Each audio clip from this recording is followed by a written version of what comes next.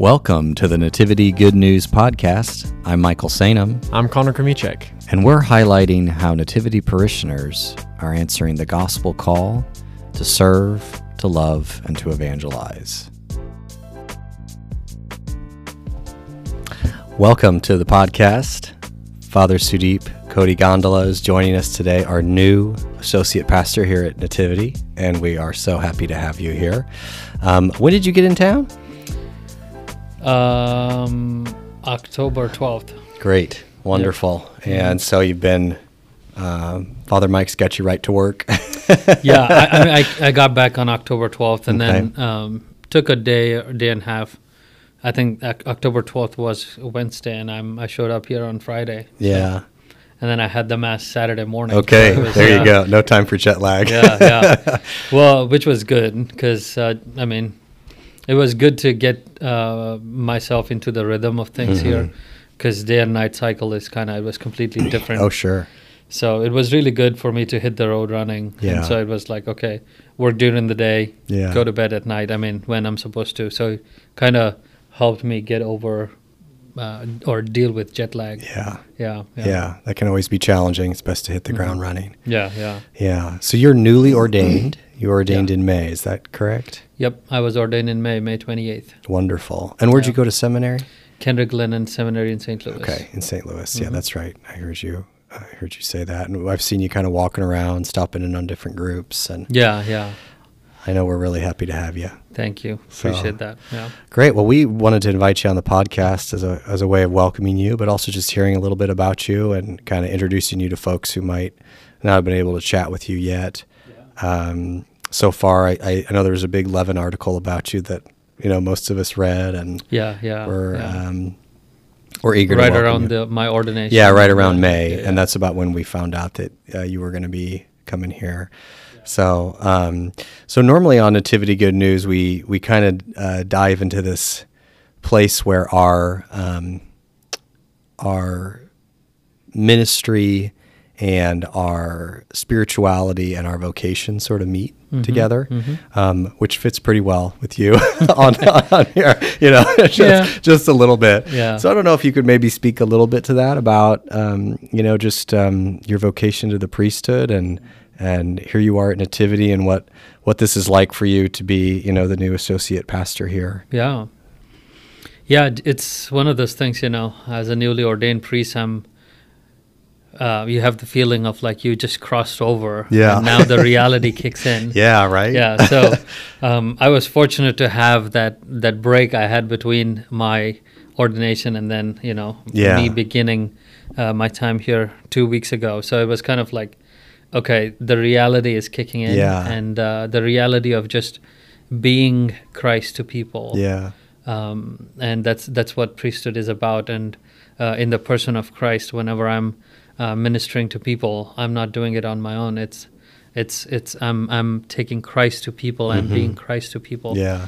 And so it's just something that I have looked forward to in the last eight years. Well, that's what I was going to ask. Yeah. So how long is the process? Because thinking of it that way is really interesting, from discerning, okay, I think this is what God's calling me to ordination. That's 8.5 years or longer? So, we talk about discernment. I think it's kind of misunderstood in some sense. Sometimes it's just like, oh, you have become a seminarian, you entered seminary, now you have to become a priest. Yeah. Well, that's not the case. Yeah, that's not the case. And you have like 8 years. But then with the time, as the time goes by, as you get closer to the ordination, we talk about the certainty that's there, right? So 5 years as a seminarian, I have a greater certainty than someone that just came in 5 months ago, or even a year ago. So it's just, there is a lot to work on when you are a man that's discerning to be a priest, and by the time you work on those things and then you overcome some of the stuff, difficulties, challenges in your life, and come to a point where there is clarity, because now you are able to see discernment as a process of like, okay, where is God calling me to be happy, and all those questions. So if God is calling me to be a priest, how do I feel about that? Am I happy with that sort of invitation that I'm receiving? Yeah. There is that sort of like invitation. Now the invitation becomes clearer. Is God calling me to be a priest? Or is God calling me to something else? Yeah. I mean, that's where a man has that certainty, and he's making the choice with that freedom he has gained. Yeah. By overcoming all the difficulties. So 5 years into seminary formation, or 3, 4, 5, 6 years, sometimes a man leaves formation at the almost pretty close to his ordination. Yeah. Diaconate right before that. So it's just where they are and where God is leading them, and they needed that time, 5 years, 6 years, whatever it took for them to get to a point. They confidently chose the path that God is calling them to. Yeah. So, I mean, yeah, that's why I said it's kind of misunderstood. So until the day, I mean, by the time I reached the point of my ordination, I just have to grow in that certainty and say, okay, when I'm going to say yes to my bishop when he ordains me, when I lay down on the floor and say yes to God, I am doing that with confidence, with greater certainty than just, okay, I mean, I don't know. I'll see how this goes. Yeah. Yeah, so it's just, that's the difference, I think. Yeah. So that everything is intentional, where the seminary experience is intentional, continuous discernment up until the day, growing in certainty, overcoming challenges, things like that. You already graduated college when you entered the seminary? Yeah. So, I went through college, graduated. I have a bachelor's in business accounting before I entered seminary. So, yeah. That's a good skill for a pastor to have, is business accounting. Yeah. For sure. Yeah, it is. It is good to have, because when we look at it, we are, of course, serving the Lord and His people, but we also deal with resources that we have been entrusted with. So, I mean, generous people give their resources to us to be good stewards. So it is always good to have that sort of background in business, because, I mean, all our entities, we spend so much money. I mean, we deal with human resource. I mean, we pay salaries and stuff. So it's good to have that background, and I'm blessed. I think with the blessing of having that background. Yeah, absolutely. Absolutely. So you're in college. Has this thought entered your mind already of discerning the priesthood? Yeah, as I had mentioned during my introduction a couple of weeks ago, I had the desire of becoming a priest from when I was very young. 4-year-old, 5-year-old. I was at different ordinations of relatives, and just watching all these men and women both together lay down their lives, for Jesus, and I think that was kind of like where the inspiration. I mean, that's where I got the inspiration, and then it continued. So, as usual, I think many vocation stories, you hear them, it's just like, okay, there is that desire, that sort of like inspiration there, but then as you grow older, you kind of go through, I think many do, and I did too, I went through a phase where I'm like, if God really wants me to become a priest, He'll drag me to to the altar, and He'll make me a priest. Until that point, I'm just going to do my own thing, kind of thing. So I was one of those people. I'm like, I'll just do my own thing. I'll go through high school. I'll go through college. And if still God wants me to be a priest, He will make sure. I mean, everything is possible for Him, you see. So I just went through that. And I think at some point, He did do that. I realized the shallowness of what I was doing. I was pursuing something that didn't really matter at that point, in terms of like, okay, I'm going to. So my dreams were like, okay, I want to become a dentist early on, like when I was in grade school. And then I was like, oh, okay, I'm going to become a businessman. So I studied business and accounting and all that stuff. And then I was going to finish MBA. I actually wrote entrance exam, and I had a pretty good, chances of getting a pretty full ride scholarship to finish MBA. I mean, I'm just kind of dreaming, doing my own thing, as I said. And then almost at the end, right before I graduated from college, I get this call from a relative of mine, priest relative of mine, telling me that the vocations office in Kansas City, Kansas, is willing to work with me. So it's just like, so at this point, it just didn't happen. I mean, there was building up to that moment. And so, I mean, I have thought about priesthood multiple times, but kind of like I pushed it away or put it aside. Yeah. But my dreams or my desires were more important than pursuing this inspiration that I've had for years. Yeah. So now that you're on the other side, you're active in your priestly ministry. What are some of the things you've been really enjoying so far? Well, so immediately after my ordination, I mean, that was a beautiful celebration in itself. Just kind of, it's hard to explain unless you go through it. It's almost like, when a man gets married, it's just like he turns around and you watch all these videos, where he looks at his soon-to-be wife, the beauty, and it's just like there is this sort of like movement that happens. And I think, something similar, if not, that's what I have experienced. Just kind of walking up the aisle, going up to the altar, it's just like it's different, and then being accepted by the bishop, and then laying down on the floor while everybody's praying. It's just like, that celebration in itself was just beautiful. And then like from immediately after that, I'm just obviously I'm dispensing my first blessings as a priest, and that's even like, it only gets better as the days goes by. And I left to go to India, and I was there to baptize my newborn nephew, my older brother's son, first nephew. So things kind of, it only awesome. Went up. It's just like goes up the hill kind of thing. So it's, and the number of pilgrimages I've made during my time back home. I was celebrating masses at different shrines I visited with my family. And it keeps getting better. So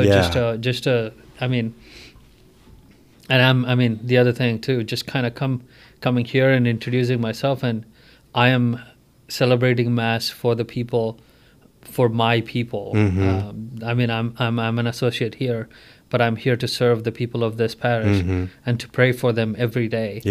It's a joy in itself. It's just, as I said, it keeps getting better.